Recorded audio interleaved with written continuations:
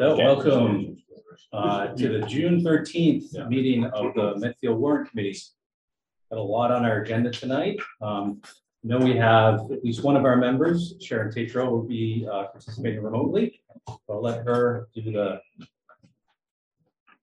Sharon Tatro participating remotely. Sorry. And we have the rest of the folks here. I'm not sure about Amanda. We'll be looking for her online or in person. She hasn't shown yet, but otherwise, the balance of us are here. Since our last meeting, a lot has transpired. I understand Trinity has held another public information meeting and had a meeting with the school committee. And we have received today around 3 o'clock and distributed the first draft copy for public dissemination anyway of the land disposition agreement. It's actually been posted on the town's website, so it's public information. Each of the warrant committee members have received a link to that. And we'll be discussing some of that this evening. Coming up later this week, we're aware that the select board is meeting tomorrow evening to discuss the project and the LDA, and the school committee is also meeting again on Thursday. We have a busy agenda tonight. I think there's a few things at the end of our agenda we'll probably defer and not get to, but we'll try to move through our agenda quickly and visit with the folks that we've invited. We have posted a meeting for the warrant committee on Thursday evening at 7 p.m. With some draft agenda items in case we're not able to take any action this evening. We'll have a meeting posted for Thursday where we can further discuss and take action as we seem fit. So on our agenda tonight is obviously the Medfield State Hospital development project. We've got folks from the school committee and school staff here, Superintendent Marsden, Michael LaFrancesca. We've got Christian from the Water and Sewer Board. We've got Jen Minio from the Belforge Arts Center. We've got an agenda item to talk about the LDA, and available online is the town's legal counsel representing the town in drafting that LDA. Should we have any questions? Sarah Raposa, our town planner, will be available to talk about the zoning bylaw amendment. And then we've got a couple other, really the only other action item after that is some 3 budget transfers from Public Works that we'll talk about. The rest will likely defer to our next meeting. So I guess with that, let's dive right in. On our agenda, our first invitees are Superintendent Marsden, Michael LaFrancesca, and Jess Riley, chair of the school committee this year. So I understand you've met with Trinity.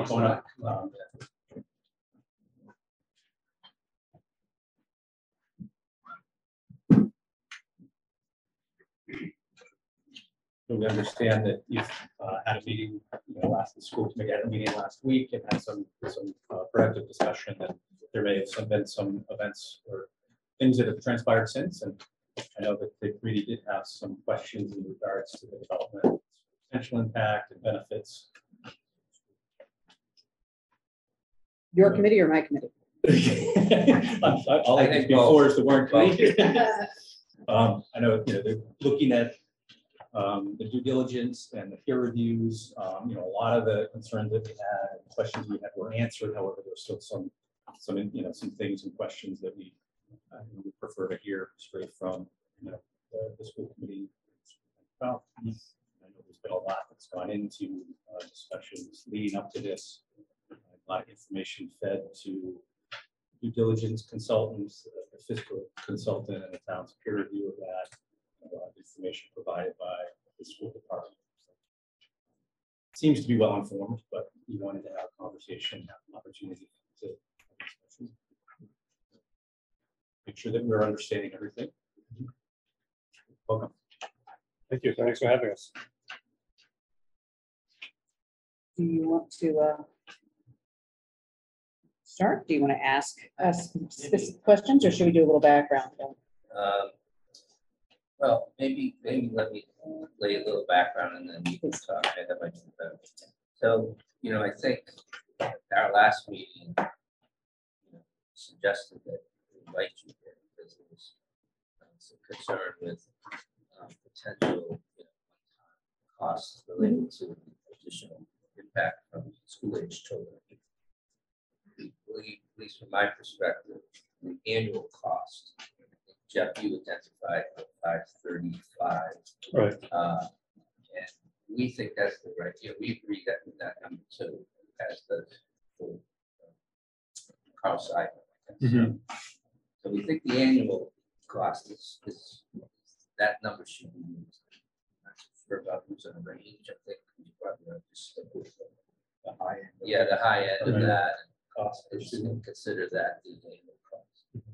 But the question of capacity of our existing schools and, at the, particularly at Memorial, and we all know about Dale, but that was something that I know was a concern to me. I think others on the committee shared that too, and that's why we invited you. Now, since then, I know a few of us listened to your meeting last week.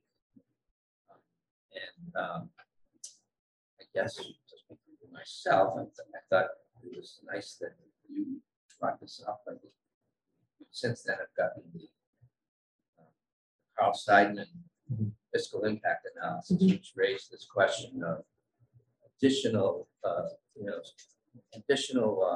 apartment complexes in town, 3 additional ones, and the impact from that.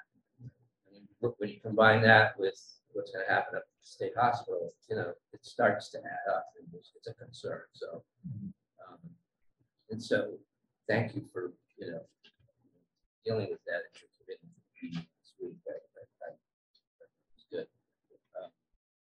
And so, anyway, that's sort of the background, I guess. And I know there's been some discussion between you and Trinity and some developments. So maybe there's a story to tell on your part in terms of where we're at. We all have the actual LDA agreement. So we've seen kind of the negotiated amount in here of additional $1 million. So maybe bring us up to where we're at. So just one piece, if I may, Please. with Carl's peer review, Yeah. he did bring the numbers back down. So I think when we were looking last week, we were looking at numbers at Chapel Hill and the other development, I forget the name of the other one, where they were projected numbers and they just haven't come to fruition at this point. I mean, there's potential of having them there, but they're just not there. So he scaled the numbers back a bit. I think he's around 112 right now with all 3 instead of the 190, which he was before. Okay. So he and I have gone back. He said, 112 including the state. right. Oh. So he sent me an email, I think yesterday, it went to spam again, so I got to respond back to him, but he's trying to adjust those numbers, but he feels that based on the actuals that are being used in those other 2 developments, that the number goes down significantly. Yeah. And like we talked about on Thursday, the real issue is where the kids come in, right? So if Right. we, Yeah. I mean, we historically have just disproportionate number of kids that come in at Memorial School. That's just the way it is in Medfield. Yeah. That's the way it always be in Medfield. Yeah. And I think that was the concern that we had last week, in which the committee was expressing their concerns around that, because right now we have for next year 23 per class in grade 1 already before the summer move-ins come. We've had, I think, 40 or so kids register for next year. A little more than half of those kids are going Memorial. So we know that's the trend. It's always been the trend in Medfield. So we just want to make sure that we can mitigate that if that does happen. And we tend to get, if we get 30 or 40 or 50 or 60 kids all in one school, and that's a problem. If we have kids like at Park that were spread throughout the district, it's much easier to take, but we can't predict that. Yeah. I mean, I think when this initial 2018 study of capacity of schools was looked at by Martha, it was, and I want to be careful because I think people get confused. So there is capacity for additional grade level school, children in like middle school and high school to add children to existing grades, right? So, if there's another, you could have another 20 kids per grade, sprinkle them in. Sure. To different classrooms that already have curriculum for that grade level. Right. That's different than just, changing the whole curriculum around schools. Another school in there. Right. That doesn't work. So, and so, I think, from my perspective, I think, I looked at Martha's analysis. I think that the concern is not Lake and high school. It's Dale and Memorial. Sort of, and we doesn't seem to have an issue, but it's really Blake and Memorial. So that was, why we focused on it. So, Right. you know. I think that a lot of what our concern was flow and future planning. So obviously, we talk about flow in terms of having kids at Memorial, but when we have overcrowded classrooms at Memorial or not enough capacity, and we end up having larger class sizes, it doesn't end up being one more teacher to teach yet another class. It ends up being, kind of multiple leads across multiple classrooms to be able to support that education. So then that kind of initial, it'll be just one teacher, that's the expense. Actually, that becomes a significantly larger expense through that. Also, things like, we do have progressively more and more limited pre-K space, which is revenue generating. At the same time, we're looking at somewhere down the road at some point where it's possible we will have to fulfill, universal pre-K. Yeah. Same thing with full day kindergarten. We are at the point where we do not want to be able to have to pull back on full day kindergarten. It is the way of education now, and I think appropriately so. But if we do not have the space, then we cannot offer the same educational experience over time to the students, and particularly in the next, we're looking at this project, it is unlikely that we will have an additional elementary school before the hospital opens, right? I mean, I think we all kind of realistically understand that. In the meantime, the kids that we have right now desperately need to have the same or more support coming out of the pandemic. And we are having families move in who have wanted to be out of cities, be able to kind of take advantage of the housing market at the time. And I've already gotten 2 letters in my mailbox this weekend from people who are just looking for houses. Yeah. So it's not that the population with young children is going down anytime soon. And sometimes that bubble works out, and other times it's just not going to. Yeah. So we have to be able to plan ahead, even if, again, like the elementary school project, we never said that we wanted every single classroom filled to max capacity, but we had to plan for it to happen. And I think that that's our responsibility as a school committee, is to make sure that we're maintaining and extending the level of the quality of the education that we are able to offer. I think Jess makes a really good point about Memorial. So we hear about the days of old with 3,000 kids when your kids were in school in the capacity, there was no capacity issue. Well, that's because it was half day kindergarten. Yeah. So there's, you need half the classroom, right? Things Right. change. So now we have full day kindergarten. So there's half the amount of space in classrooms that we have, and that becomes a problem. So that's, one of the issues that, in Jess's point around preschool, we have 4 classrooms now sharing 2 preschool rooms because they're switching off at different times, and we have 75 kids on a waiting list for preschool. So we want Medfield kids in our district as soon as they can be there, not going to private preschools. So I think that's, the more room, the more capacity. I think that's what our plan was from the beginning. And the first rendition of Dale Street was a 3-4-5. So we could make that a pre-K building over there, early childhood center, so we could provide all the services that people want. So I think that's just, this just is going to put a little more stress on that, because people are going to come in more. They're going to be pre-K, K1 students. They always are. And I think I have not been able to discuss this with my committee in open meeting, but I think that I personally truly appreciate how immediately responsive Trinity was to that concern. Yeah. That it was something that they got, that they know in other communities most likely, and that when we were able to point that out, they really did make sure that they were addressing that for us. And I do appreciate that Yeah, so that's much. great. And, thank you for bringing that to their attention. A question regarding that mitigation, maybe it's directed more for Todd. What is the timing? Should the town meeting vote affirmatively and selectmen enter the LDA? What's the timing of the receipt of the mitigation funds? When would the town see those at closing?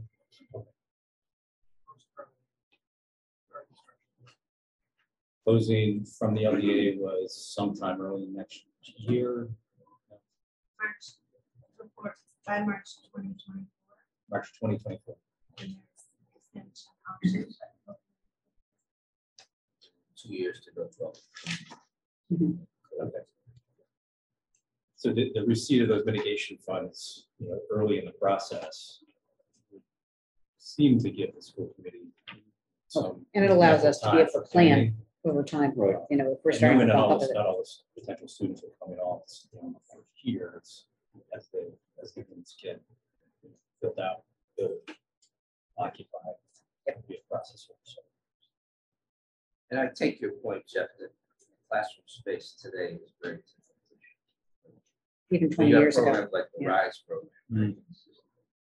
I'm sure there's examples like that in all different grade levels. So, You know, it's interesting, even at the high school, when you're looking at what we built 20 years ago, as opposed to how kids learn now. You know, almost everything is, okay, let's get you started, and then I want everybody to kind of go and develop their own ideas, and let's meet in groups, and trying to move, fixed desk and chair units together to make those flexible spaces simply doesn't work. We muddle through, nobody's planning on buying more furniture. But it is just a physically different model of learning. Yeah. And those, we'll need to be able to continue to accommodate those things. And I think those issues work all the way down to kindergarten and pre-K. so you're comfortable that resolution of this with Trinity sort of deals with major concerns to that. Yes. Oh, absolutely, Yes. absolutely. Yeah. And so this, we discussed at the school committee for support it next meeting Thursday. I think that I will bring it up on the agenda, and then we'll see how the committee feels in terms of whether they do a formal support or if we simply issue a statement at the town meeting, or if somebody wants to stand up and speak. I'll let the committee decide that. 5 people, so I Right. can't necessarily make decisions right off the bat for that, but I think that we should have a conversation about it, definitely. And I think at this point, many of our, if not all of our concerns about how we might do this have been met. And, all of the information going into the peer review and the natural impact statement. Have you taken any issue with any of the information presented? Generally agree with all the. In fact, Chairman, we had NESDEC, who does our enrollment projections for us, look at the work that was presented from Trinity, and they agree with the numbers. So they were pretty comfortable with the way that was done. They said it's directly in the ballpark they would have come to as well. So they're comfortable with it. And I think that we also had this conversation in the meeting itself, that it wasn't so much exactly about, we weren't going to argue numbers, yes or no, yes or no. It's that the larger issue, regardless of the number, the problem still doesn't go away. Right. So I think that we're all pretty much aligned on the numbers, and I encourage lower numbers, but we have hopefully planned for those that come in higher if it becomes the case. Any other member of the board committee have any questions or comments? I do have a question, because in terms of your positioning of the school committee, what troubled me about the meeting was the discussion about risk of, candidly, from a finance perspective. It seems to me that at least we should have a conversation if it's not understood, because it wasn't discussed. That a $20 million liability that stays with the town, this transaction does not proceed, Mhm. has a significant impact on any ability to do anything in the school project. My perspective is that wasn't addressed by the school committee. Now, it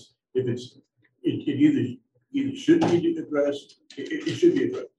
And if it's not understood, and I'll tell you, Mike. Was that specific members of the I committee? think that was just one member. Well, no, but I'm talking about, I'm not trying to isolate one member. I'm trying to say from the school committee perspective, the importance of this transaction in its entirety. If the town maintains the liability of that, that's a shadow umbrella over the town. It'll have a profound impact on any of the schools. Well, that's, that $20 million number for, mitigation of the, potential asbestos or lead piping in those buildings certainly come out, more recently in the due diligence. I mean, that's a good current number. That's a potential liability for the community. So, that's sort of certainly the cost avoidance aspect of this cost. But I would like to say, Bob, just so that we're all very clear, that was part of the discussion amongst 5 individual members of the committee, in which that was one person's or 2 people's contribution. I know exactly, I haven't gone through and done the score yet. But I do have to say that so often there's criticism within the community that we simply kind of, just red letter stuff like, thank you very much. And that was a specific conversation around, around an issue that's extremely important to the town. So if it comes up, it's not so much that becomes the story of the committee. I think that was 1 or 2 people. And, honestly, I think at that point, I recommended that people reach out to Todd or to whomever else to really kind of understand the risk reward scenarios around that. So, I mean, it's fine. but I do understand your point. I guess what I'm speaking to is that if you have a meeting on Thursday, Yeah. that would be addressed. Mhm. In terms of the liability to the town. I'm not sure the point you're making. That $20 million is real, and these buildings are not going to stand forever. Right. In fact, they're not gonna- and they won't stand between now and when a school is built. Yeah, So I get that. I just don't think that we have any actual input into that decision, right? Like, I think that was a reflection from one, what decisions are? whether, I mean, our input into the decision around the town meeting warrant and allowing the town to, or voting for the town to allow the town to enter into a contract.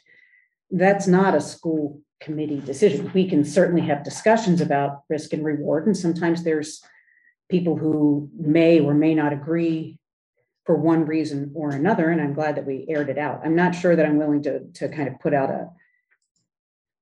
a specific discussion around, okay, so we need to straighten out this risk reward thing, because I'm not sure that it's necessarily our purview. What we were doing was advocating for the schools and for the education specifically. So I understand your point, but I also think that I don't want to necessarily go through and belabor on a point that is not actually under the responsibility of the school committee. It's not- You know what I mean? I'm not asking. So maybe I'm asking, not maybe I'm not suggesting it's your understanding. responsibility. It's not your responsibility. Yeah, I just But don't, I it's think I'm trying to in understand what you would in the like. Context of, so I don't separate the town and the schools. The Mm-hmm. way that this is being discussed, it's your job, their job. This is our town, right? We live with, risk and debt Mhm. that came into play in the last school project. Assuming later responsibilities for other things. So there's a liability looking at in the eye. Mhm. And we have a program that provides relief, which this LDA does. It just clears one item up. I'm not asking you for the school committee to assume the liability. I'm asking that in the context of the town's responsibility and the need to build the school and to finance it, that we recognize, at least I recognize, that taking that liability off the table is significant to the future school building project. Yeah, or any other, Well, but there's not any other. There is not any other, Jerry, and all due respect, we're looking at 2 things here. Yeah. We're looking at a school that needs to be built. Yes, Okay, so it's not any other, it's a school that needs to be built. I And- think we and understand this this. is- The and town has limited resources and taking away a potential cost from the community frees up resources for projects like the new elementary school, which is a high priority. First of all, it's not a potential cost. You know, I'm not sure what we're playing, we're dancing around this thing. There's a $20 million liability that is significant to the town. If the town goes forward. and Can I approves finish the my project- statement and then you can finish it? Unless you want, Are you you want to chairman? just cut me off. I will. Okay. I'm done. So it's a potential cost in that if the town meeting approves executing the LDA, then that cost is not a cost for the community. It's put onto the developer. And I Precisely. think that's what we're saying here. We're all in agreement. Yeah, and I don't understand where think- Jessica is coming from in that the school committee's purview is about advocating for schools. Understood. And Within the they do that very context of the well. committee, and I do And I do absolutely think respect, and not the your committee. Members have a the town. bigger picture mentality is what they understand. Yeah. I think you Yeah, should Maybe try. not as explicitly stated in the, in your meeting, but I'm pretty sure I think, you understand the big. Oh, yeah. and from my perspective, speaking for me as one member of this committee, I know I didn't interpret what was said as a representative position of the school committee. I interpreted it as one individual's personal opinion, which we all have. We all get a vote at town meeting. And I don't personally hold your committee responsible for taking a position on it. That's the role of this committee. Mhm. Is to take a position on this article. Balance all of these very good points that Bob's raising. Yeah. Which are really, Yeah, definitely. I think we're all on the same page. And Bob, I want you to know that we do think that I've way. been cut off, so. Sometimes, So- if I could still talk to you. Please speak. But I do want to tell you that I think that I don't think that there was a worry that we should necessarily have that the school committee was all of a sudden going to come out of that meeting and say, okay, we absolutely cannot support any part of this or whatever. I am so thrilled that we've been able to work together to kind of mitigate what might be future costs and long-term benefits for the schools, and to make sure that whatever kids come to us in the next 6 years, be it in this project or in another project, that we'll be able to manage that and have those kids come here and have the same educational experience that they were anticipating and that we expect. But I do see that conversation as a conversation amongst school committee members, and So we let me- have let me just make individual one more conversations statement so I can sometimes. clarify, and then Yeah. I will withdraw. It's important, I think, from my perspective, Mhm. that the people in the town, specifically the people that serve those who understand the importance of this. Mhm. Okay? I'm only one of 9 votes, so maybe I'm overstating it, but I think that this is in the best interest of the schools. And I think that should be clear, because there's a vote. Mhm. And if it's anticipated that in some question, whether or not school-age parents will benefit from this transaction and they don't come to vote, do we know the importance of a 2/3 vote? So you make sure, I'm just making a statement. Yeah. No, Thank you, Mr. Chairman. Yeah, no, I mirror your statement, and I agree wholeheartedly, and I'm optimistic that, going forward, we're also going to be able to talk as one community and determine that. Mhm. Any other questions or anything else that you'd like to discuss on this? I don't think so. aspect? You're good. Appreciate the Well, opportunity. we have it on the agenda for Thursday and we'll talk about it. And I think, obviously, we're communicating quite well at this point, and we do appreciate Trinity's kind of gesture, or very generous gesture. Yeah, sorry, please, Jessica. So I just wanted to make one more comment. I could ask earlier about trying to some discussion about the studies. Just to clarify, it's an unconditional payment. So this payment that Trinity has indicated in the past week's time, that we're willing to step forward and pay, irrespective of the school age children. There's If no Mark Peter conditions is on wrong, or if Carlson's committee, not, it's just Yeah. payment based on information that was gained from that school. Yeah, I think it's great. Outstanding. We actually, there's another member of the warrant committee that's joined virtually. Amanda, would you announce that you're here and are participating remotely? Yes, thanks, Jeremy. Amanda Hall, joining remotely. Amanda and Sharon, do you have any questions for our school visitors before we let them go? Not at this time. Thank you. Thank you. Thanks, Andy. No, I'm good at this time too. Thank you. All right. Thank Thanks, you. everyone. Appreciate it. Yeah, thank you.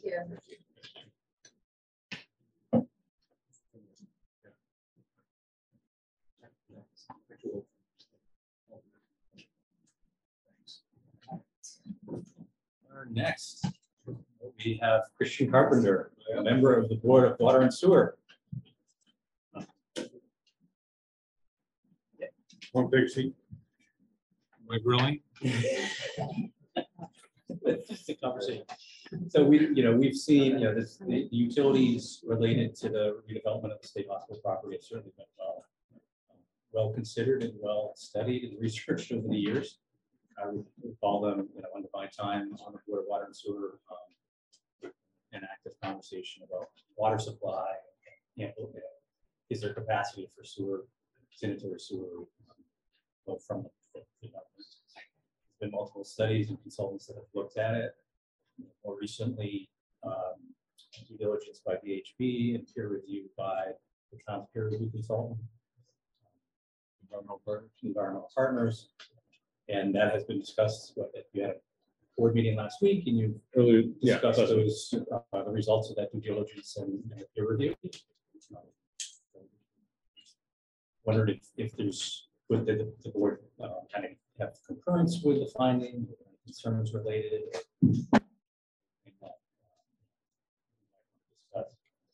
Yeah, big picture, I think we were pleased with the results of the study. Environmental partners was pretty well aligned. So we don't have any big concerns with the proposed project with respect to water and sewer capacity. I think we should be good. The environmental partners report did point out some important things that we need to keep doing, measures around infiltration and inflow with the sewer system and continuing to manage and find those sources and tighten up that system so that we don't overwhelm the sewage plant, the treatment plant, as well as, continuing on the water supply side and making sure that we're doing everything we can do to manage water use in the town. They're proposing to do all the right things around, being very tight with minimizing water use and minimizing sewer needs for a project that size. We do have the capacity on both the water and sewer sides, so it's just a question of us continuing to do what we've been doing the last few years. Is there any concern of any additive effects from this development and other developments that are occurring in construction, like water supply, sort of capacity?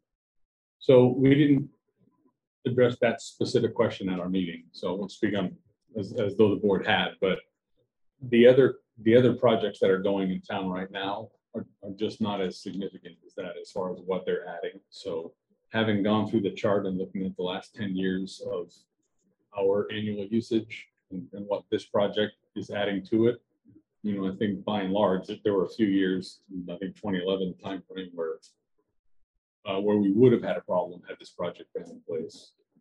We've reduced water usage enough that even the other projects in town, I don't think are causing a concern for us.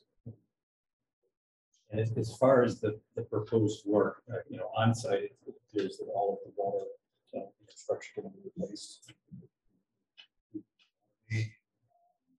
Services to buildings, as well as the collection system for sanitary sewer, and actually downstream connection. Right. And those, at least those schematic or preliminary designs. you know, I liked what I saw. I mean, we're not looking at needing, you know, pump stations or anything like that. We're able to use the existing inlets and the existing flows, the existing system pretty well. Obviously, having the new water tower there means we don't have a water issue. Right. But on the sewer side, my concern when I initially started looking at it was, will we be able to use the existing gravity flow systems without having to introduce new mechanical equipment? We're not having to introduce new mechanical equipment, so I think we're in a good place. In the LDA draft that came out this afternoon actually has a little statement related to water supply. It mentions that the development may use public water for irrigation. Is that any concerns with that? Any specific? Presumably they, you know, if they did, then they'd be subject to the same water use restrictions as other users within the community. Yeah, they'd certainly be subject to the same restrictions. I mean, I understood that at one time the draft suggested that there would not be irrigation use of water supply. In my view, that's I'll just clarify that verbiage. So it does go on to say, said you shall be subject to approval by the board. So there's a conversation back here meeting where I think there were different perspectives, so we felt we should push that decision point rather than have drawn a hard line and stand down. So it'll come back to the board at a later point. So Yeah, I did. it's an open conversation then with the water and sewer board as far as irrigation. yeah. I did see that it did come back to them for a permit, like, you know, whatever they decide to do has to go back to you. Somebody decided they might want a new customer. So what happened? And I heard that, I mean, there was a discussion at one point, I think, at the committee about well, collecting natural rainwater into some type of container, using that for irrigation. Yeah. To help with the Yeah, minimize the impact on the water that's supply. sort of a preferred approach for sure. Yeah. Yeah, I mean, you know, the reality is that the more customers we have, the more water we sell, the less expensive the water is for all the individual Yeah. customers. But at the same time, we've got a hard stop on how much water we can use, no matter how many new customers enter the town. So Yeah, I think it's in our best interest to minimize extraneous uses wherever we can.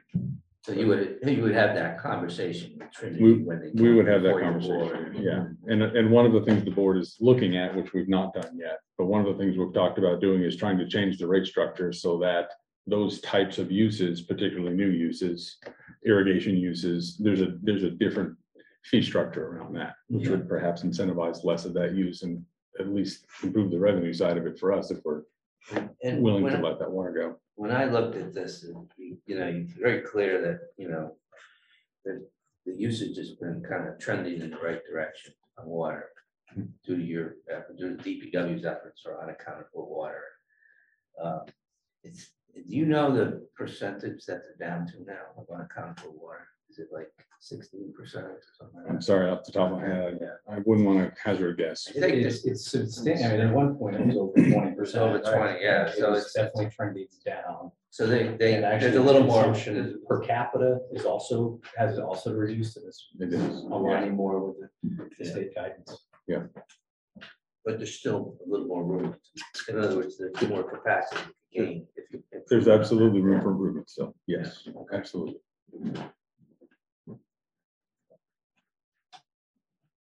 Any questions for Christian?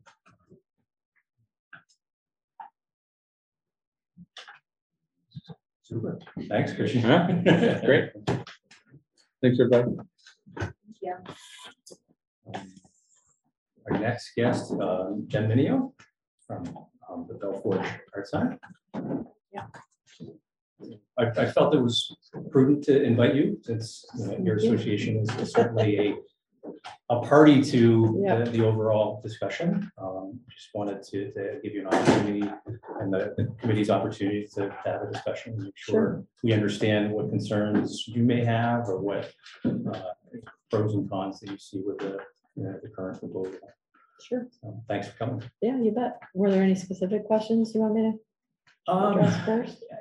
Is not per se, it's Okay. a pretty general conversation. As a stakeholder, I just thought it was important that we had a conversation. Maybe there is one kind of a question that I've sort of, had was around parking and, your events that you plan to have eventually.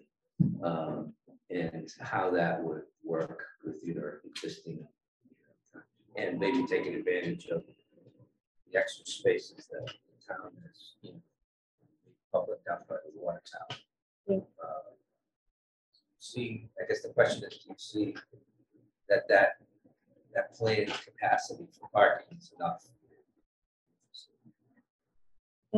Not sure. I have to see specific numbers. Parking has been a concern for us, and that we know we didn't get enough parking in our leased premises. And I was part of the master planning process, and we didn't want to pave 11 acres to accommodate sufficient parking for everybody. So the concept was that parking would be shared throughout. And that is actually part of our lease agreement. So I'm hoping that there's going to be an opportunity to share parking down the line or provide for additional space someplace else. 72 additional spaces. The 72 spaces planned up by the water tower, that is public. So it's open to everybody, including residents. Yeah, of that would be that's more than, that's almost twice what we have. I think we have about 44, 46 spots. But there could be, people who park up there, not go to your event. Sure. Walk their dog. Sure, right. Yep.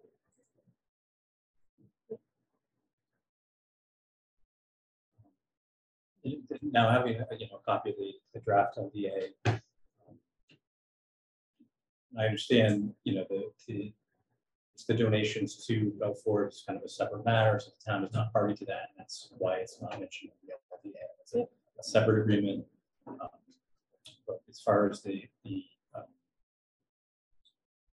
offer that's been presented, that's all still on the table. Yeah, we just spoke about it this morning. Of course. Thank you for asking. What does your dream future look like up there in terms of program? See up there. Yeah, well, we're off and running with the performing arts already this summer, with 24 dates outside.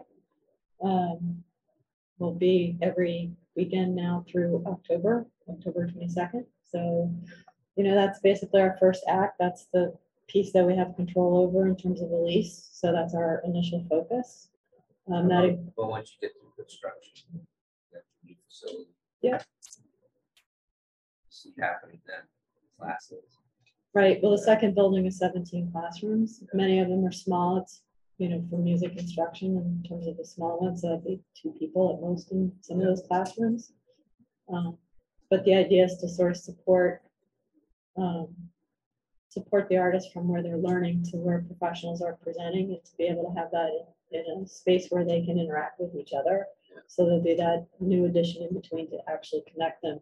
That will also provide full accessibility to the space where neither of those buildings are accessible today.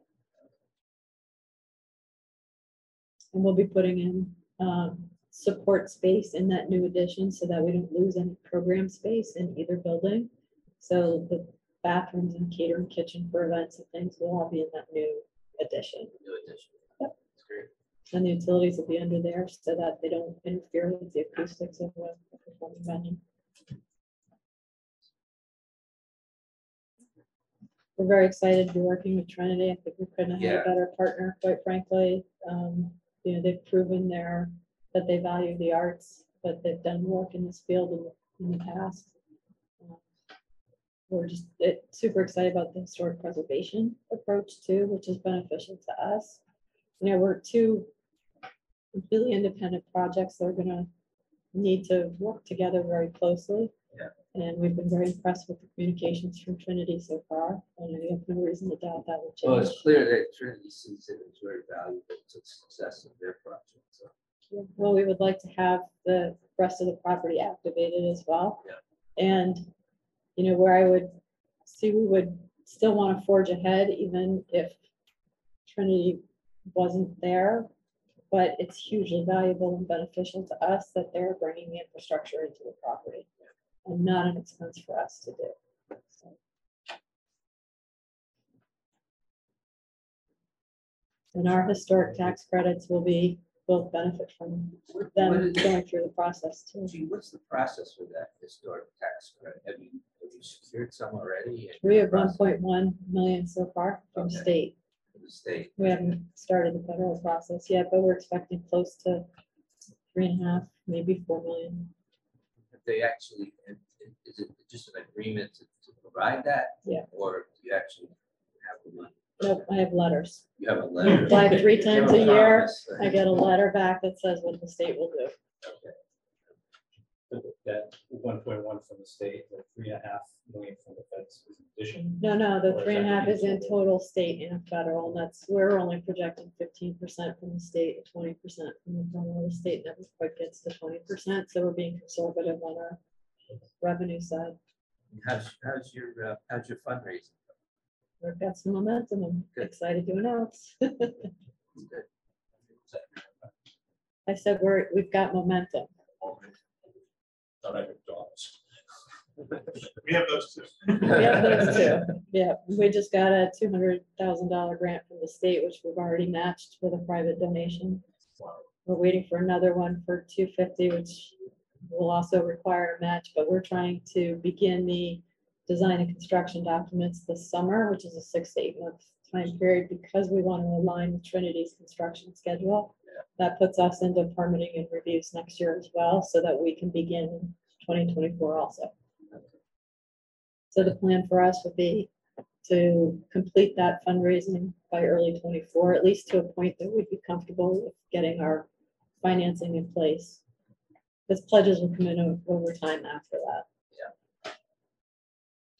But I will say Needham Bank has been very enthusiastic about supporting this too, so I'm confident we can figure this out. What's that total project estimated cost again? 25 million. Yep, but that includes some capacity building and our campaign expenses, and it also includes about 2 million for strategic reserves going forward, because we would expect it to take 2 to 3 years for us to ramp up on programming to get to our revenue projections. So you need to build that in upfront, exactly. So actual construction is more like 20 to 21 million. Part of that, the tax credit. for the front part, yeah. That's over and above. Oh, that's above. Yep. Well, I think I read you hired some full-time fundraise for you. I know I have a staff of 3.5 full-time people. I have two fundraisers and one director of marketing and a program person. It's the synergy that, potential project has. So, Yeah. it's wonderful. Thank I you. think you've got some momentum as well. Yeah, thank you. We're really excited. Thank you.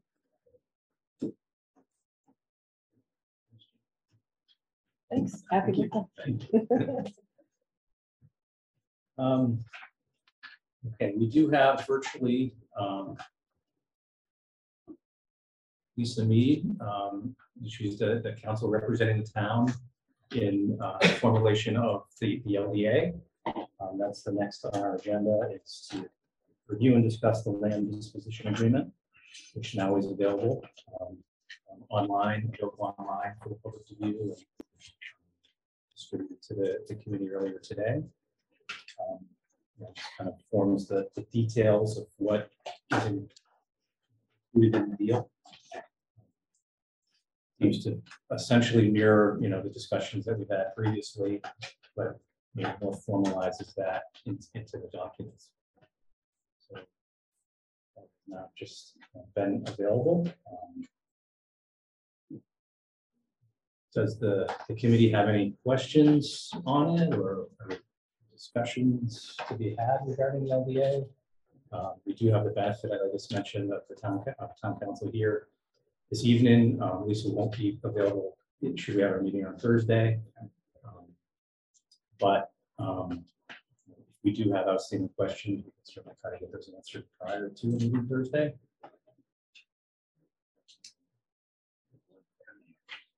Is she on now? Yeah, we promote Lisa. Yeah, I mean, content, Todd and I could probably respond to, and Yeah, she can I chime mean, in on specific it's legal, still, so, but I'll, I mean, understanding this still is in some sort of discussion phase. Understand if there's something that can't be discussed, but whatever can be. yeah, I mean, this is the version going to the selectmen tomorrow. So.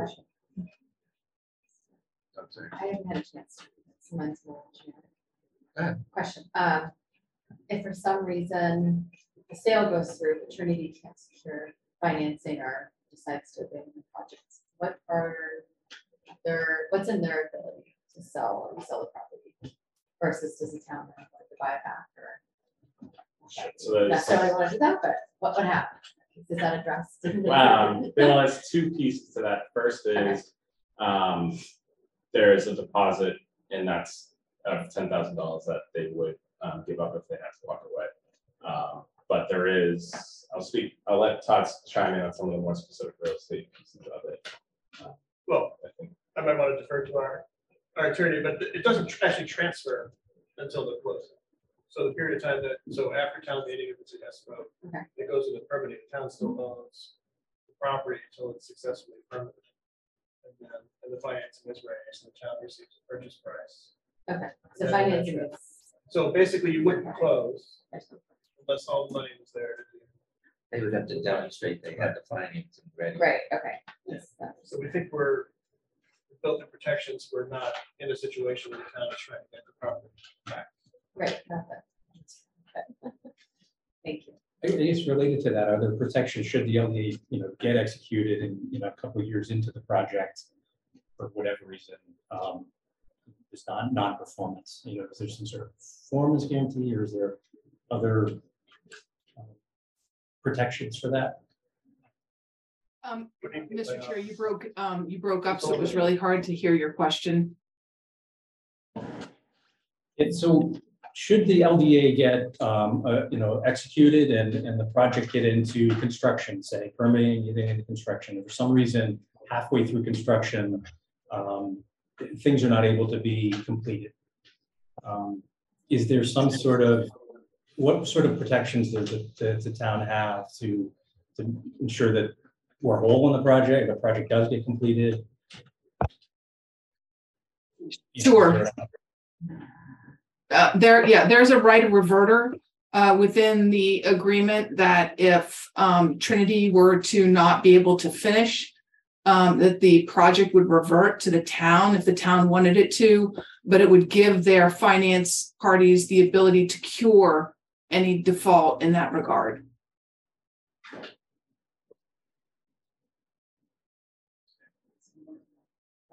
So, can I get that right? So then would revert to the town, so we would own the property again. Is that right? That's correct, if the town exercised that option. We asked what alternative would we have? Because if they could not complete the project for whatever reason, that's the only alternative. Revert to the town, and it's our issue. So am I hearing that correctly? Back to where we are today. But also, I think the cure right for the lender, the Right. investor, is to replace Trinity with somebody who will Right. step into their shoes and complete the project, subject to the As a LDA. practical matter. Right. That would be a requirement of our lender and investor before investing. Right. Right. Is that through bonding? We have to give a completion guarantee. We're basically putting the balance sheet of the company. So the idea is if it fails for whatever reason, it just doesn't come back to the town. There's an opportunity for the lender to say, let me replace Trinity with somebody that has similar capacity and will step in and finish the project as the owner. But it remains subject to the LDA and to the affordable housing restriction of the town. So it'll be the same project, different general partner. So can you just clarify that a little further, because I think I have a concept, but it might be good to get it publicly stated. So in the event that you weren't able to complete it would come back to the town, but it would also, the financing would continue. Yeah, so the lender, so before it came back to the town, Right. the lender would have the ability, sort of secure a default, if you kind of think about that in those terms, to replace Trinity with another party. And if they couldn't do that, then, you know, worst case scenario. Essentially finish the same projects. So that, Yeah. yeah, But I, you know, what kind of Jim is saying is no lender is gonna lend, you know, $100 million on this project without the ability to cure a problem that they come up on their watch. Right. And then just be wiped out, you know. Well, that was my point, is that there's a bonding or there's a requirement that will state that Trinity is capable of financing this project. Yeah, it We seems, will have and a completion guarantee that we provide to the lender.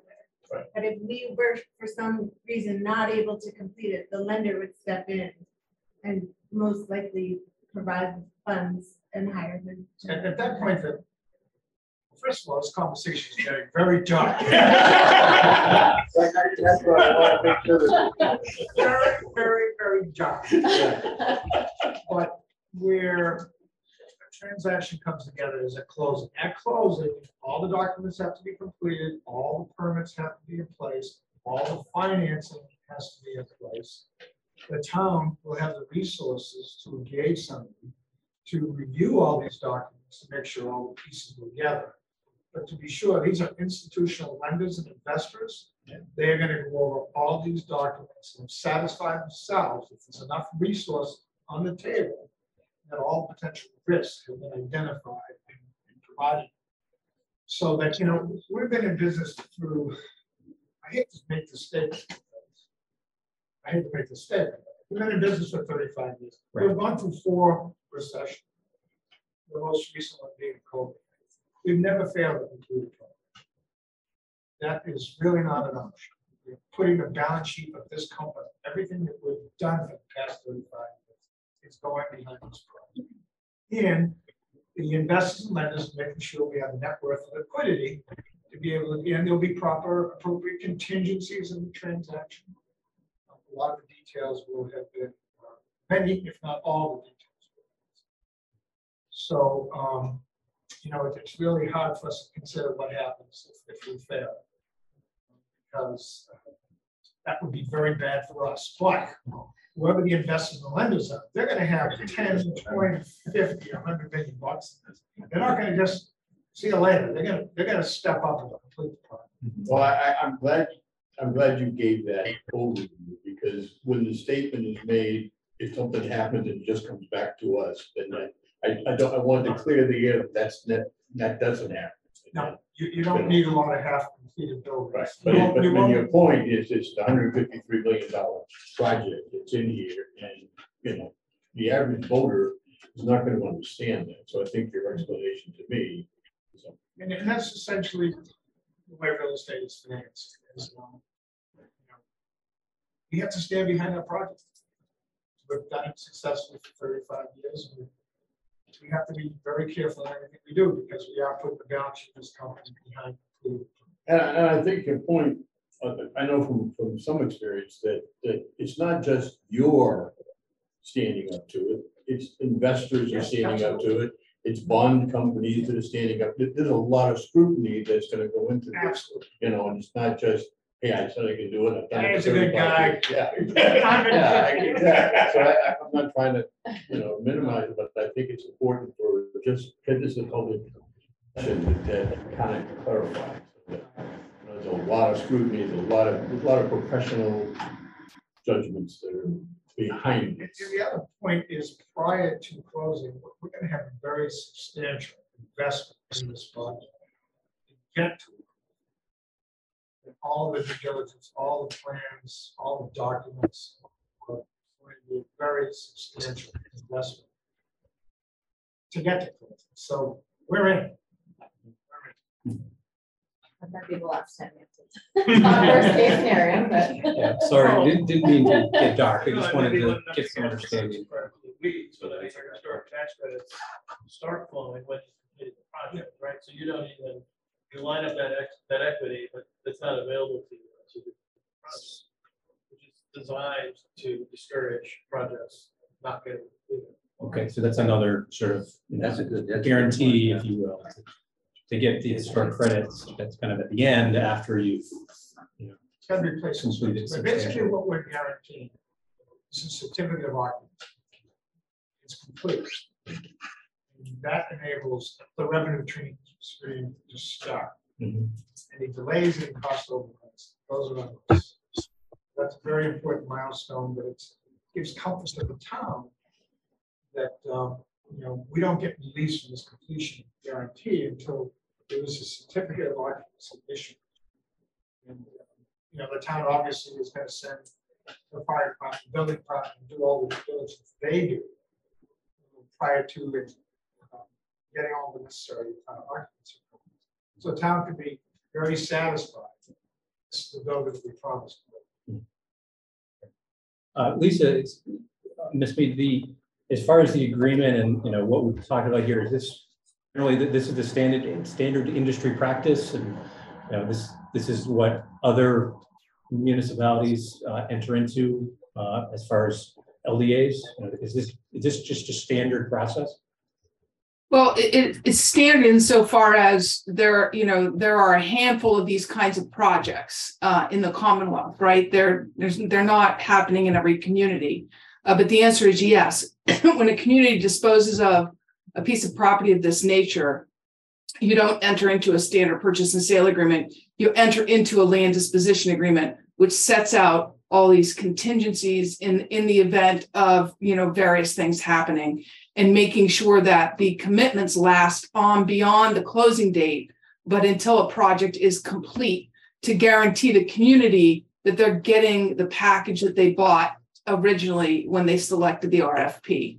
And that's why it's as detailed as it is, to make sure in the end, when Trinity applies for that certificate of completion, it looks like pretty close to what was presented originally and has all the amenities and benefits to the town that originally was proposed. Thank you.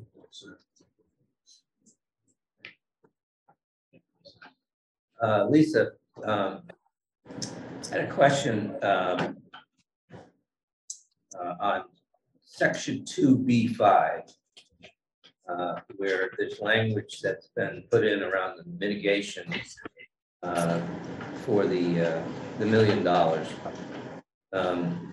It talks about that the developer shall pay a mitigation payment to the Town of Medfield School Committee. And it makes it clear the purpose, which that's not my question. I think the purpose is fine. But the payment to the Town of Medfield School Committee seems a bit, I was curious why that particular wording was used instead of just the Town of Medfield. Don't we need to appropriate this? Yes, under chapter 44, section 53, the funds that come into the town will need to be appropriated. I think there was some desire to make sure that it was for the purposes of the schools. I don't know that, I haven't had that direct conversation with Trinity, but my understanding is that there is a concern to make sure that it does go in for the purposes of the schools, but it will have to be appropriated through town meeting for that purpose ultimately. I guess I was just, I think that it says for the sole purpose to offset impacts on the schools. So I think that's clear, and that's not really a problem for me. It's just saying that the payment is to the Town of Medfield School Committee. I think it just didn't sit right. I think we can have that discussion, but you're absolutely correct. Under 4453, it does have to be appropriated, absent a gift, obviously. Yeah, I don't think the warrant committee has an issue as far as the use of those funds, just to make sure that those funds come in the proper way. Yeah. Yeah, I mean, it's clear. I think it's clear in the agreement. Right, what it's for. What it's for, yeah. We can certainly talk about that, but I think that everybody's clear on the process. General discussion on it? Yeah. I have a quick question about it's has to do with section B, It's the construction shall commence within 30 days. The closing date will complete by March 31, 2026. Right to extend for 2 6-month terms.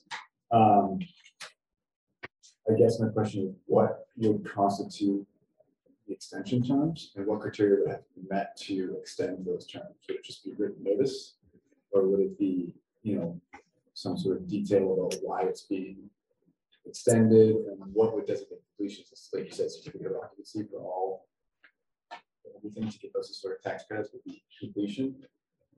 So right now, with the Mass State Historic Tax Credit, we are having 27 separate applications to Mass Historic. Okay. So we will have 27, we will need 27 certificates of occupancy for those buildings.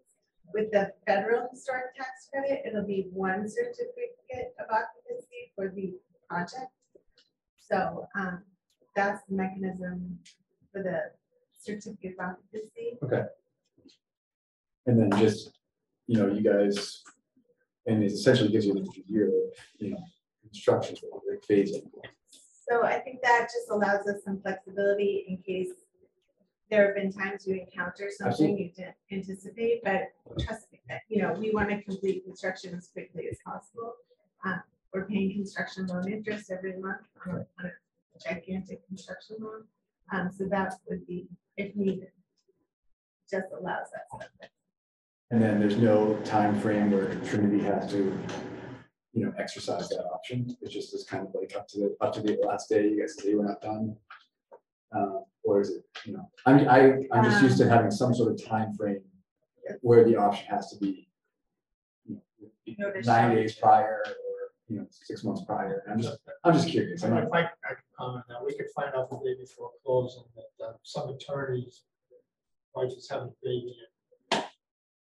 You can't show it. Right. It could be something as unpredictable as that, or something else that comes up invariably that the document doesn't show up.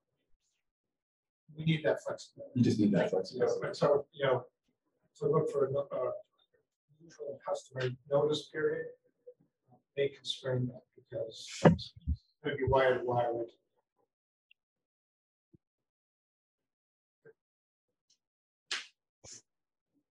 Sharon, Amanda, any comments or questions from you, ladies? I'm good, thank you. I'm good, Jeremy. So what is the pleasure of the committee as far as our timing? Discussion on this? Do you need more time to read, discuss, review? We have a placeholder meeting on Thursday. I mean, I think, from my perspective, kind of took a first pass through this agreement. I haven't really been detailed to study it. So, and I know that the selectmen are voting tomorrow. Yeah, I mean, I guess for me, that's an interesting, that the timing of the select board who really is the champion of the project. Yeah. Their vote or potential vote or however they're gonna act on it tomorrow evening. So just from a process standpoint, it would seem that we should take make our determination after they have the benefit. Yeah, and then maybe discuss it comes Right. on Thursday. Right. Yeah.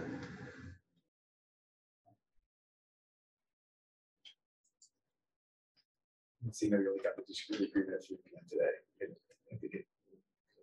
I mean, Yes. yeah, considering this is like we're having the most consequential vote you'll make.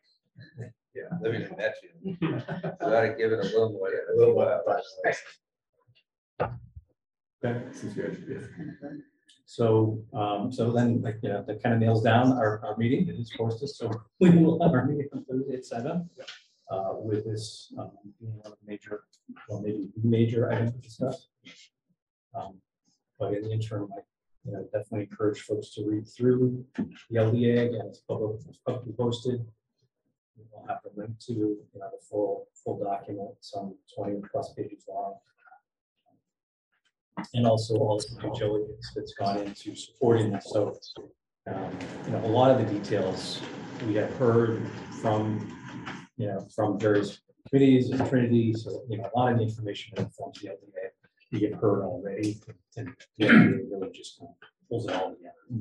So I wouldn't expect that there's going to be substantial surprises, but for the sake of fairness, let's defer voting until Thursday. Can I ask Todd a quick question? Sure. Before we collect about this. So on the, I thought Sarah was gonna be here. She will be joining momentarily. Oh, she is? She is. All right, okay. Yeah.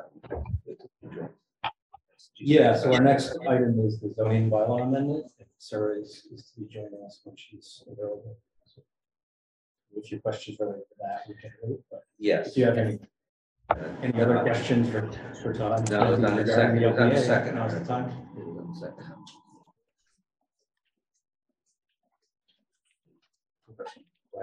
At this point, Trinity is not taking that joint venture part. I think it's just Trinity. Not at this point in time, or closing.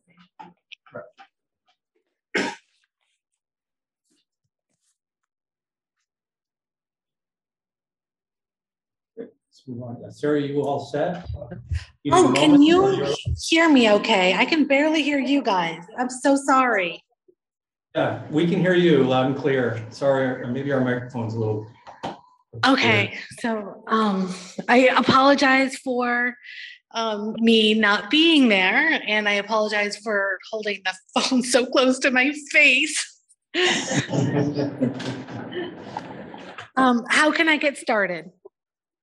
Well, maybe if you could give us the benefit of sort of an overview of what's proposed for the zoning amendment at the Medfield State Hospital and sort of the rationale reasons behind it. And any discussion that the planning board may have had and their current stance on the proposal. Okay, happy to. So in reviewing the proposal, it became clear that one element of Trinity's proposal was not able to be implemented because the zoning, which was passed in accordance with the master plan, did not allow for the reuse of building 13, which is in what is now known as the buildable portion of the North Field. So back in 2019, just prior to the zoning special town meeting, the town, in collaboration with the planning board, master planning committee, board of selectmen, determined that having a buildable and non-buildable portion of the North Field was most advantageous. However, there was an oversight in that the master plan called for the building 13 to actually be demolished. And so that was one thing that kind of slipped through the cracks at that time. So this zoning amendment is actually, I would say, considered quite minor because it basically copies the allowable zoning and design guidelines and uses as the other historic buildings in the core campus. So none of the language is actually new, it's just repeated in this buildable portion of the North Field area.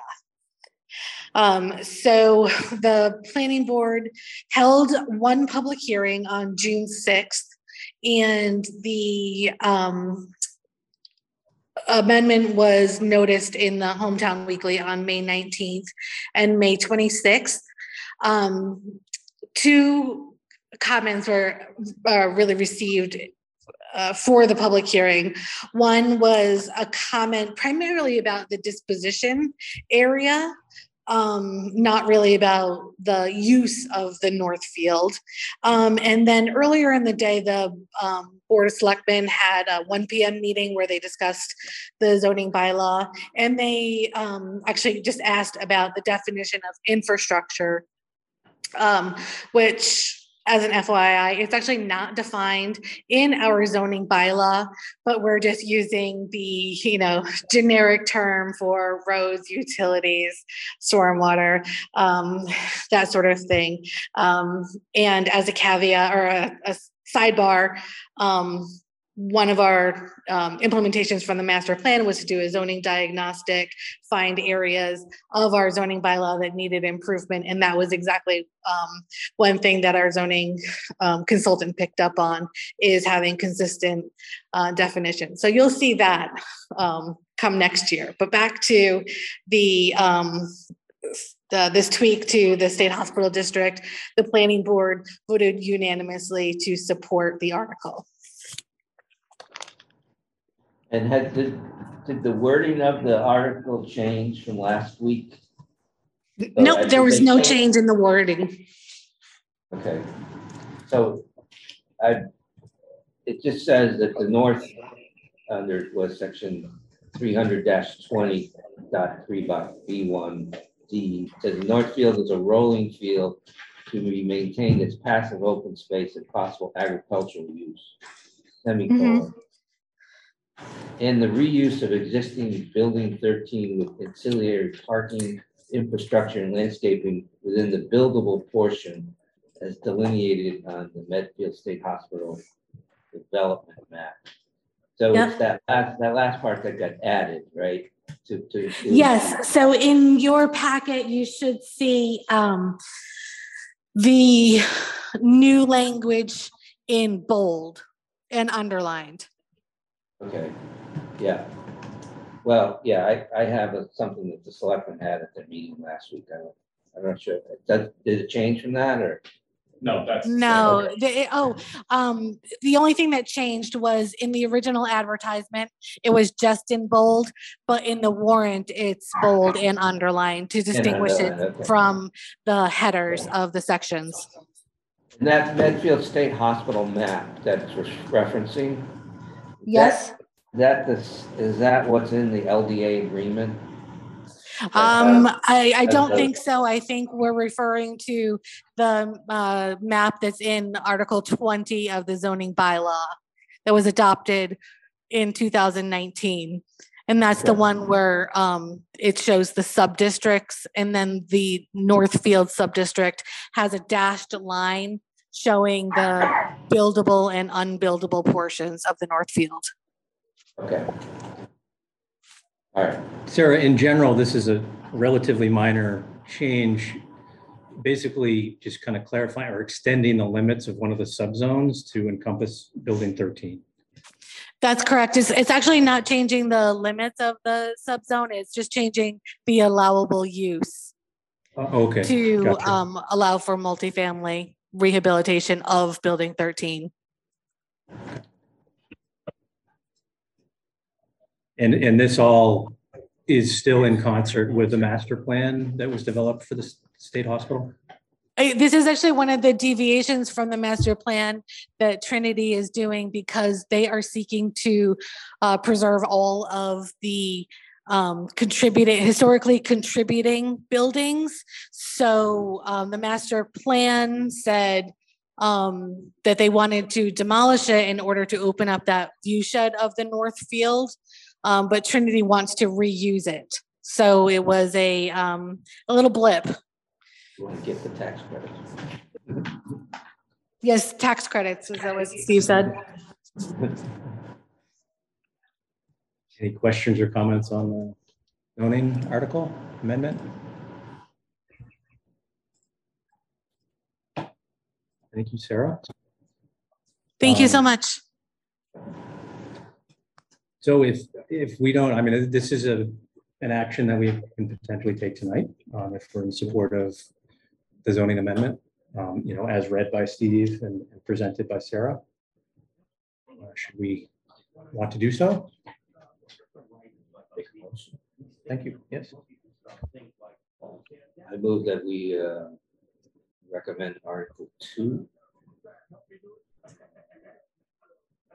The zoning change to it for Medfield State Hospital District, incorporate the existing use of building 13 as presented. Is there a second? Second. All right. I'll take, we'll do a verbal of all the folks in person, and then I'll ask for Sharon and Amanda to give their votes. All in favor? Say aye. Aye. Those opposed? Sharon, I in favor. Amanda, Yes. Aye. passes unanimously.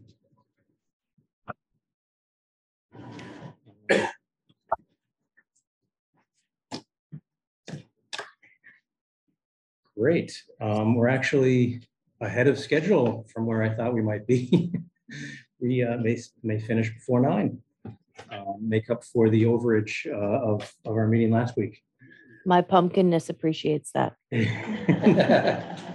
And so do those who want to watch the Celtics game.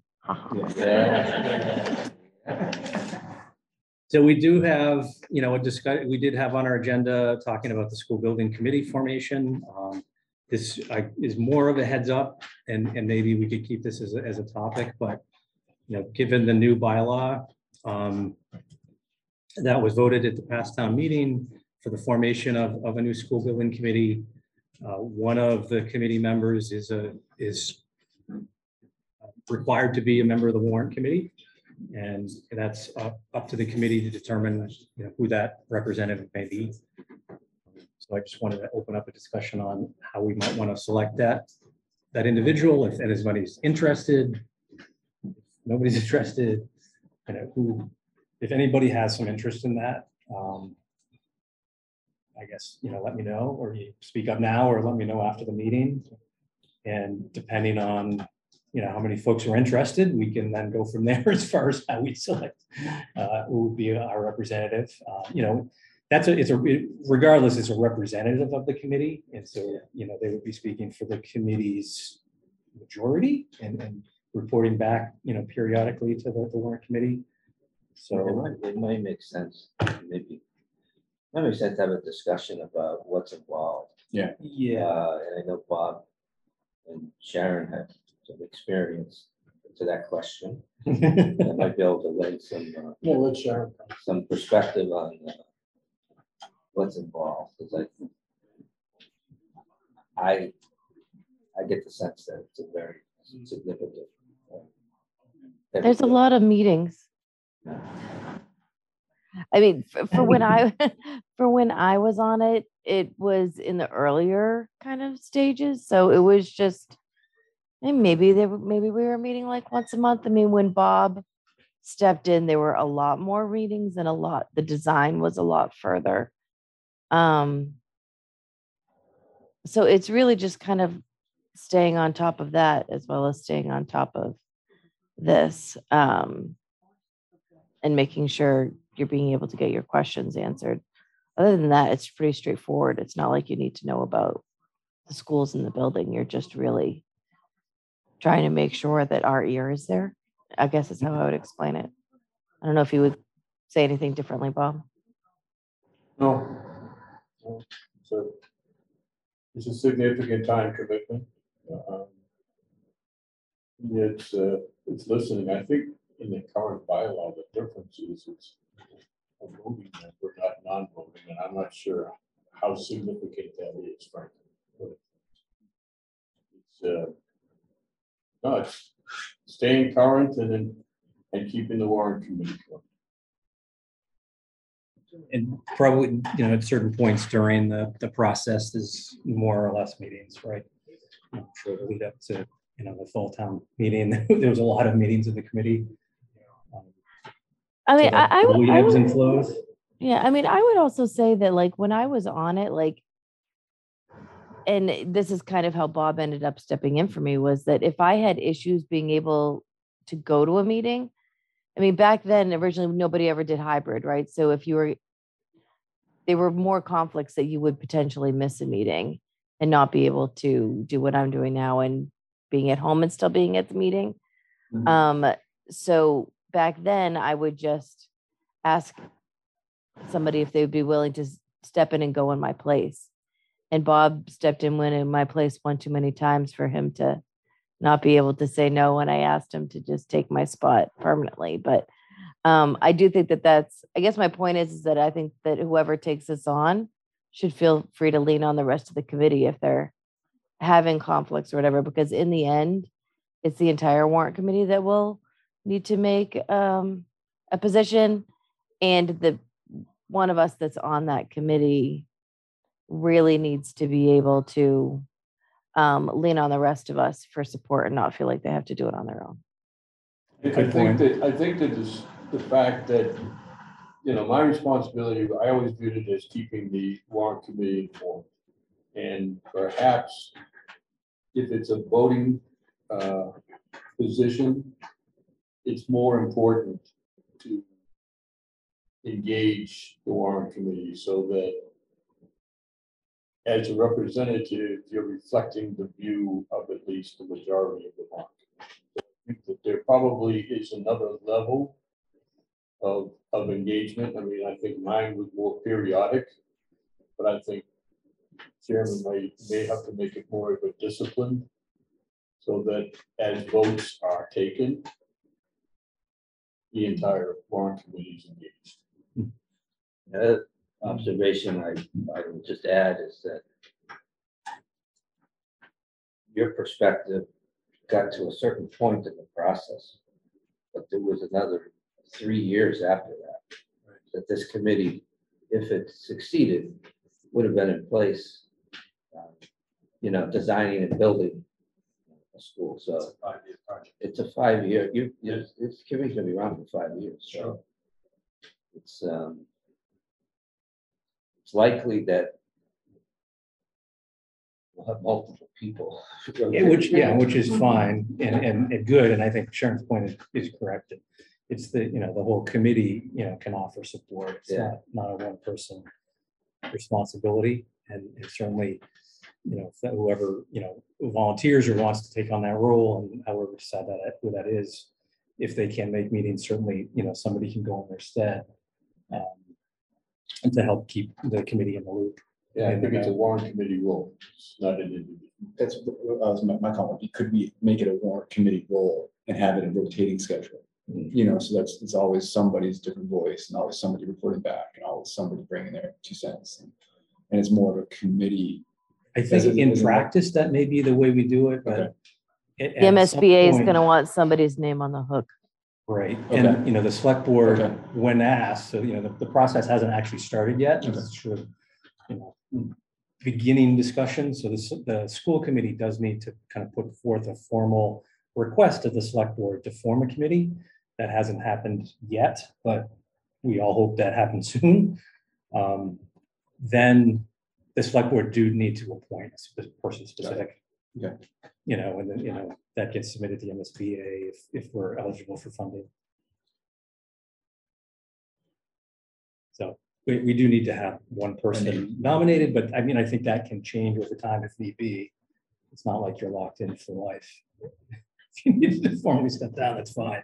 But you know, in the process, you'd have the full support of the committee anyway.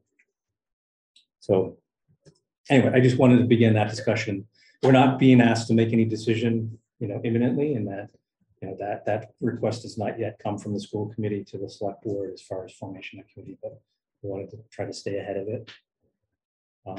So we'll keep this open, and certainly let me know your thoughts on that as we keep going forward. So another item we had on here on our agenda was committee planning for next fiscal year, FY24, which will be on us before we know it.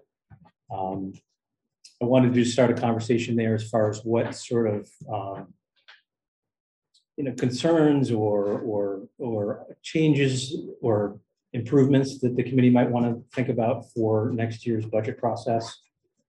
You know, one of the big changes that may be coming forward, you know, when town administration is ready, they've been diligently working on a new budget format, which I think, you know, once we get sort of some more time and the special town meeting behind us, you know, we'll have, you know, a presentation from town administration on that. And, you know, I'd love to hear what the committee might think of that budget format or things that we might want to see in a budget format. You know, what information, you know, would we like to see presented to us or included in formally published budget that we haven't seen before that we'd like, or, you know, formatted at. So I know some of you have reached back to me as far as your interest in different departments and you know, which departments you might be interested in kind of championing the budget for, kind of digging in deep.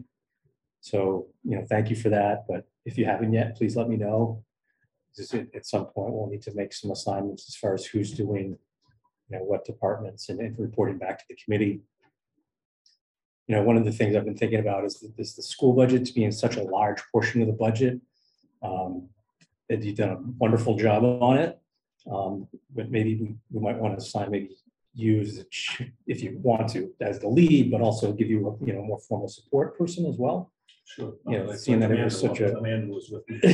right. So very, very helpful. Amanda, you have to stay. I can't see you. I just see your name. But no, I will, if I can comment on that. First of all, Ed was like a phenomenal, and I mean this truly, like a really phenomenal teacher, along with spending the time with the schools. I'm happy to spend time with anybody in terms of what I learned, questions, like things like that. But I will say that Ed's a phenomenal teacher. And I think partnering up was, it was a great experience for me. And I only have really positive things to say about how much you can learn and how much, it does take time. It's a complex budget. But if you haven't done it before, which I hadn't, you've got a team of really solid people to kind of help you figure things out. And Ed, I'm going to miss working with you on that budget too. Not enough to stay though. It'd still change your mind, Amanda. One of the things that we've talked about in the past was kind of a pro forma. That 5-year. And thinking about that is not looking for more work, but it's only a prelude to getting into the actual budget process and putting more in context. I know Steve and I talked.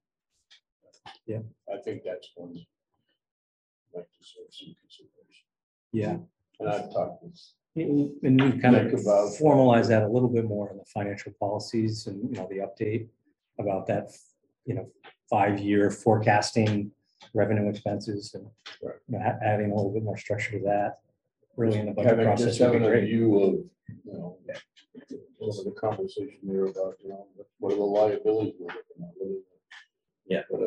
What are the things that are there? So we don't just look at it in an annual piece, but in terms of Yeah, I think that's really important. I think the ability to look forward.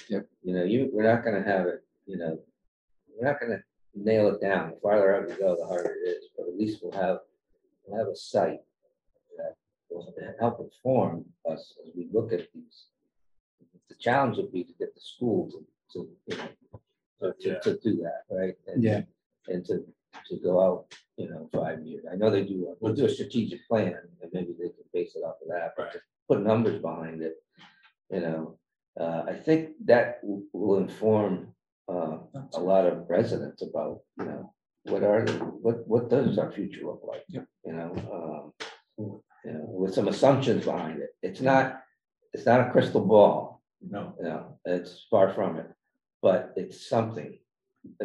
Something's better than nothing, in my opinion. I think what's interesting is what happens is, we did this in my former job in Mansfield, is both the schools and the town. You can have a base 5-year plan. This is status quo today. This is how costs increment, et cetera. And this is what it looks like. But then I know in the schools, you can take the approach, okay, if money were an object, what are the things you would do? What are all of the things that programs that you might do, different curriculums, what are the things that you would pursue over the course of 5 years if you could? Yeah. And the town did the same thing.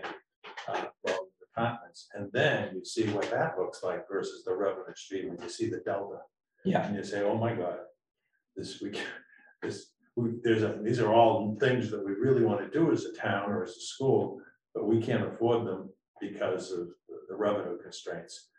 So it's a really interesting and it's a good thing to do, the 5-year plan, because you're never going to get to everything you want, but it does tell you really where you stand.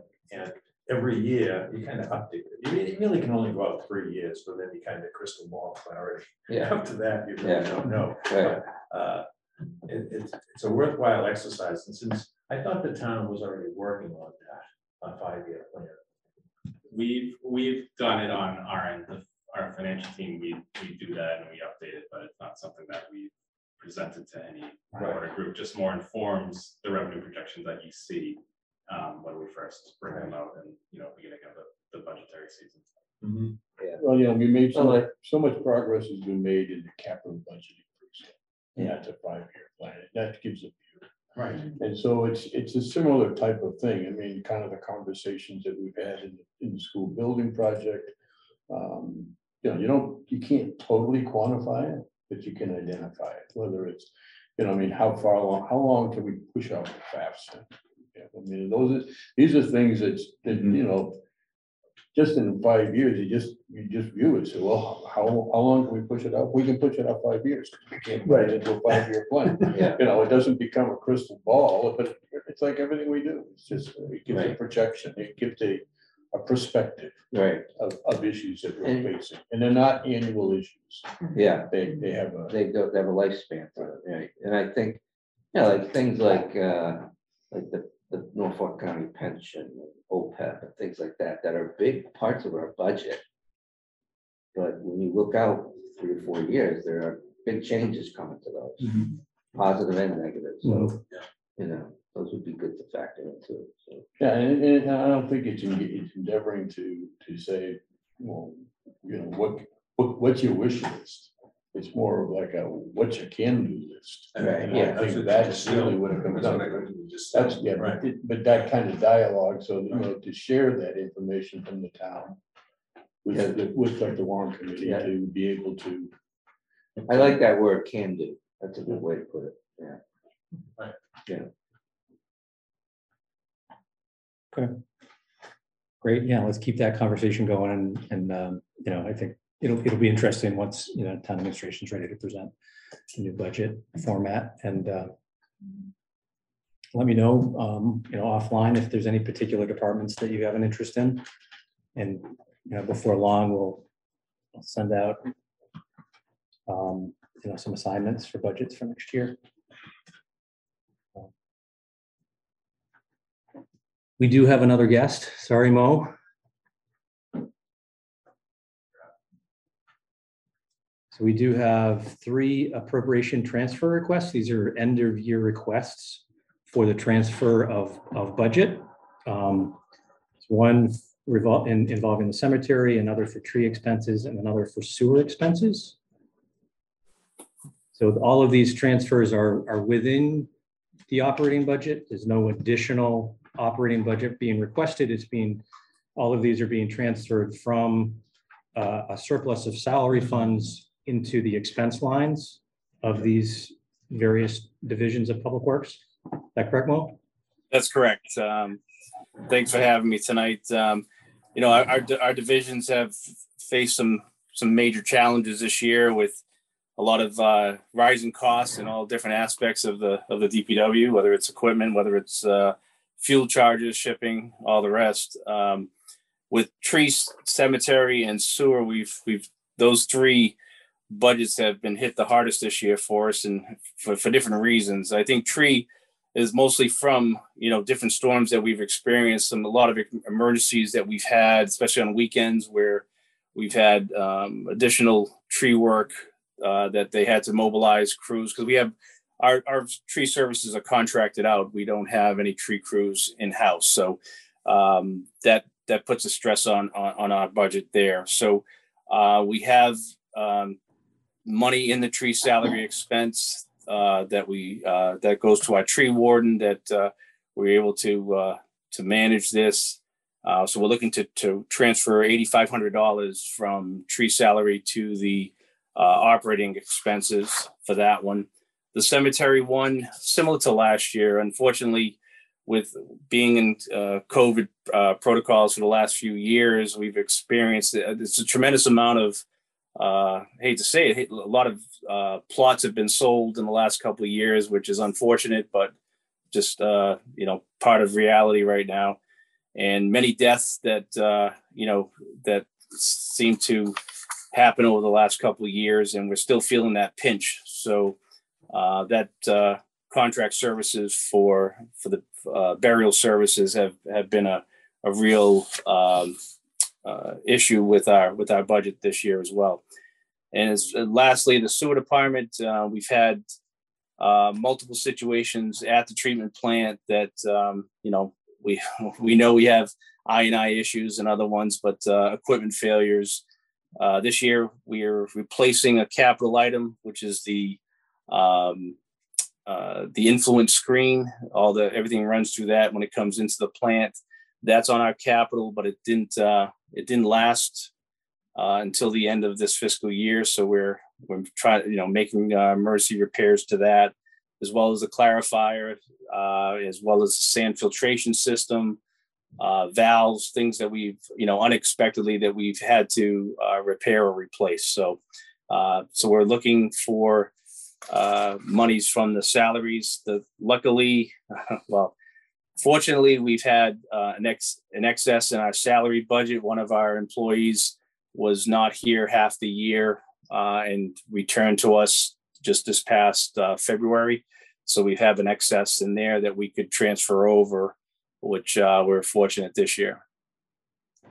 So some of those sewer expenses that you're covering now, would those potentially come off the capital plan or be deferred? No, these are just unexpected extra expenses, unexpected expenses, unfortunately, except for like I said, the influence screen is being replaced with our capital that was approved this past town meeting. So July 1st is when we can try to get that replaced. So we're still trying to make it through till June 30th. So in essence, well, you're really just moving the budget dollars and salary to some other line. Yes, we're not asking for budget more, because it was overexpended. Yeah, we're not asking for more money. Luckily, we have we've been trying to plan for that a little bit. So. Like we have the surplus though, in salaries. Yeah. What? Right. Yeah. Any questions for Mo on the detail of these transfers? Okay. I mean, this is one of the things that become more flexible over time. This used to not be a tool for the town to use. But now it is. But there's still a process for review by the warrant committee and stuff for it. How many of these do you get a year? Well, we'll see. It's a relatively new process, but we'll see. Yeah, just on the appropriations fund transfer, there's a few more in addition to these, and then there'll be some additional reserve fund transfers that we bring to you for the Thursday meeting. So not too many. These ones, we're lucky now that towns can do this. Before even something like this would have to go back to town meeting. Oh, really? Yeah, because you can only. If you couldn't cover it in a reserve fund transfer, then we need to go back to town meeting. Even if it was within your budget, you couldn't go from salary to expenses. At any dollar amount? Any dollar amount over what was approved by town meeting. Got it. Needed to be covered. So it's good. It gives you some flexibility and there's still the accountability. Yeah, there is a transfer coming for 8 cents.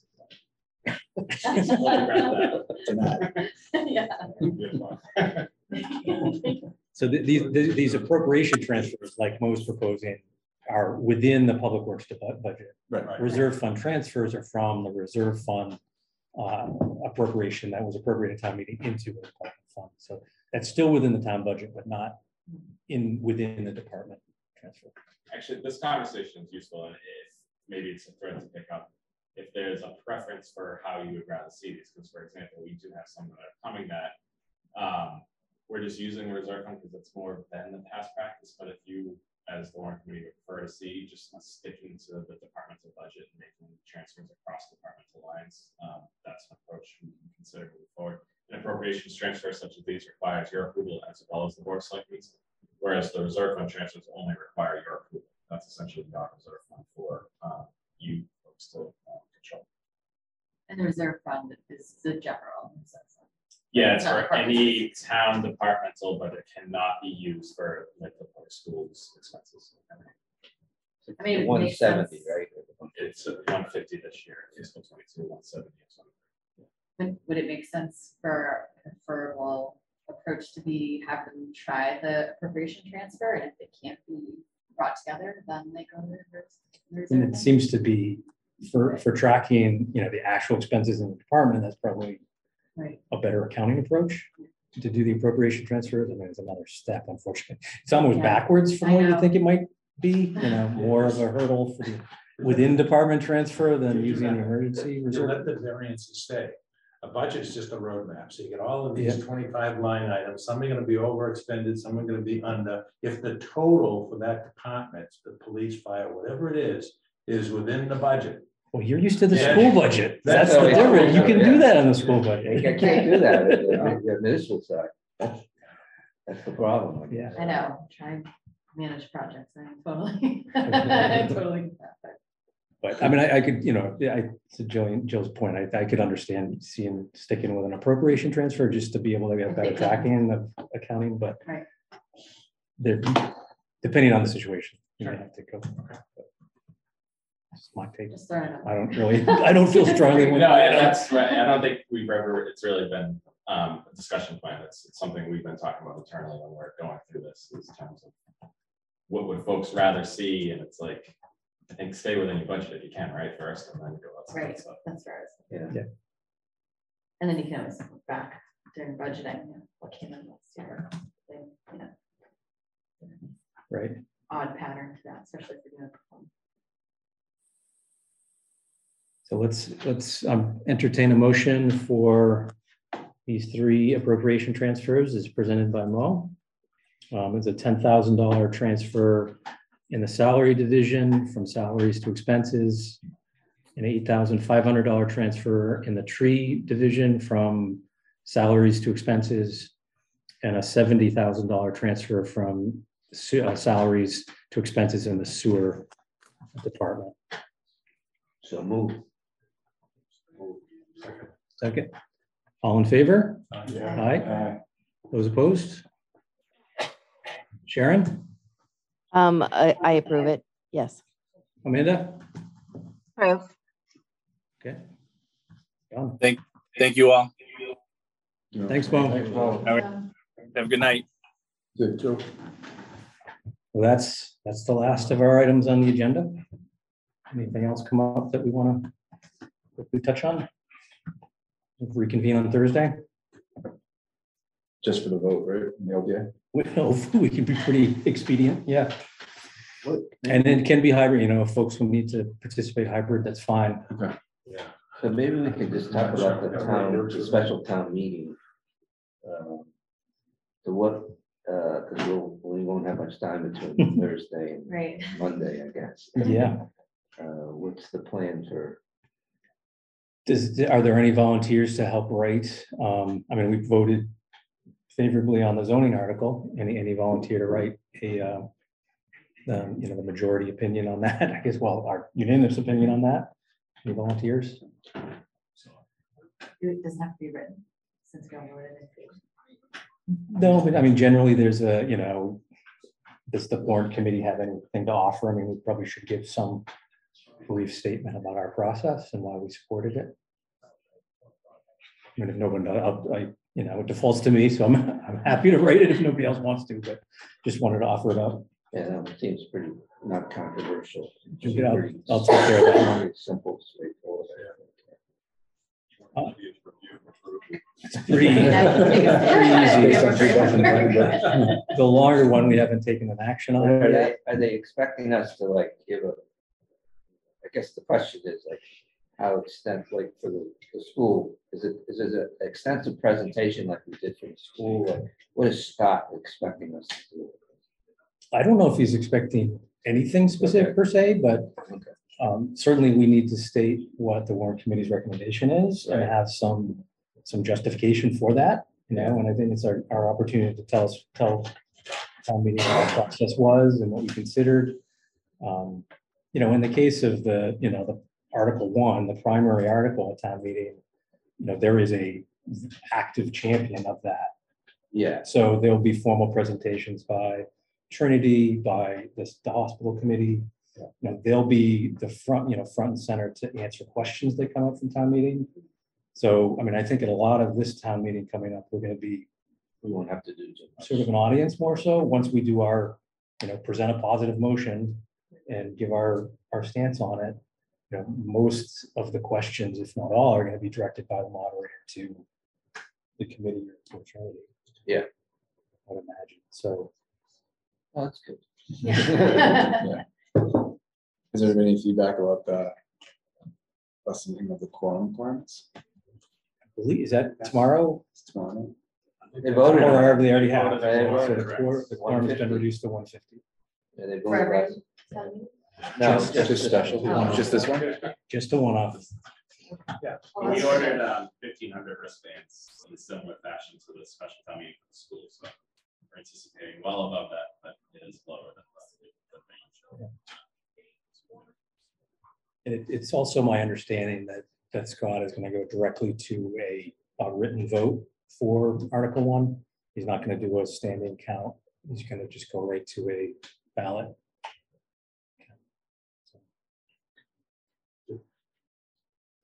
And I know they talked about, did they make a decision on like how he's gonna do that, Nick, like whether he'll go do Article 1 first, then Article 2? He hasn't reported back to, I don't know, he could have decided, but I don't know right now yet. Yeah, he is. So he hasn't decided. He did mention the process of voting for Article 1. Any volunteers on Article 1? I mean, I guess presuming that we'll have a positive motion. But I'll likely be hybrid next week. Okay. Graduation. Or And Thursday, that's rather, sorry. Totally fine, so. Yeah. And I'm hoping we can be a relatively concise meeting. But, it can take as long as it takes. Yeah, I'm not sure if we'll be able to be back meditate by 7 o'clock. Like back by 8. Mhm. Yeah. So, might be over by Yeah. then. So you're not sure you can make it in? No. I'm actually working the US Open. And I'm working. I'm done till like 6:30, 7 o'clock at night. Mhm. Then I'm getting back. Okay. Should be important to get it vote. Yeah. Yeah. How do we do that? Can we, are folks available at 8 if we started right at 8? We want everybody voting. I can't vote.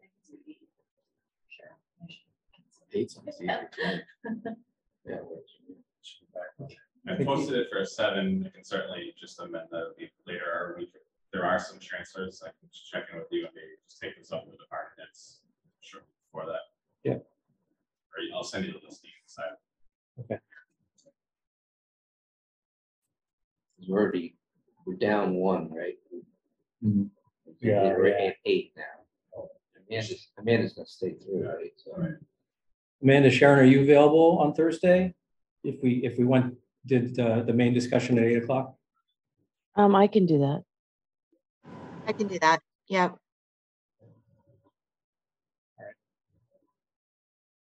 So that'll be tentatively be the plan, but if we have some other agenda items that we don't need everybody for, but we still have a quorum, maybe we can start a little bit earlier on those items just to knock those off before. But we'll take up, on Thursday, we'll take up at 8 o'clock, no earlier than 8 o'clock, we'll take up the agenda item for Article 1 of the special town meeting. If it doesn't take more than 2 minutes, if it takes more than 2 minutes, don't get you, we'll talk about it later, but the item in the LDA about mitigation, item 5, are they gonna do these intersections? Yes, they've committed to doing Harding in north, Harding in west, and possible in Harding. Those 3. Thank you.